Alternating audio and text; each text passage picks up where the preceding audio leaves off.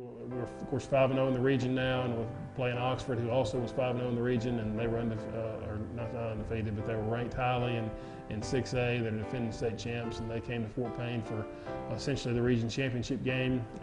Very proud of how our team played.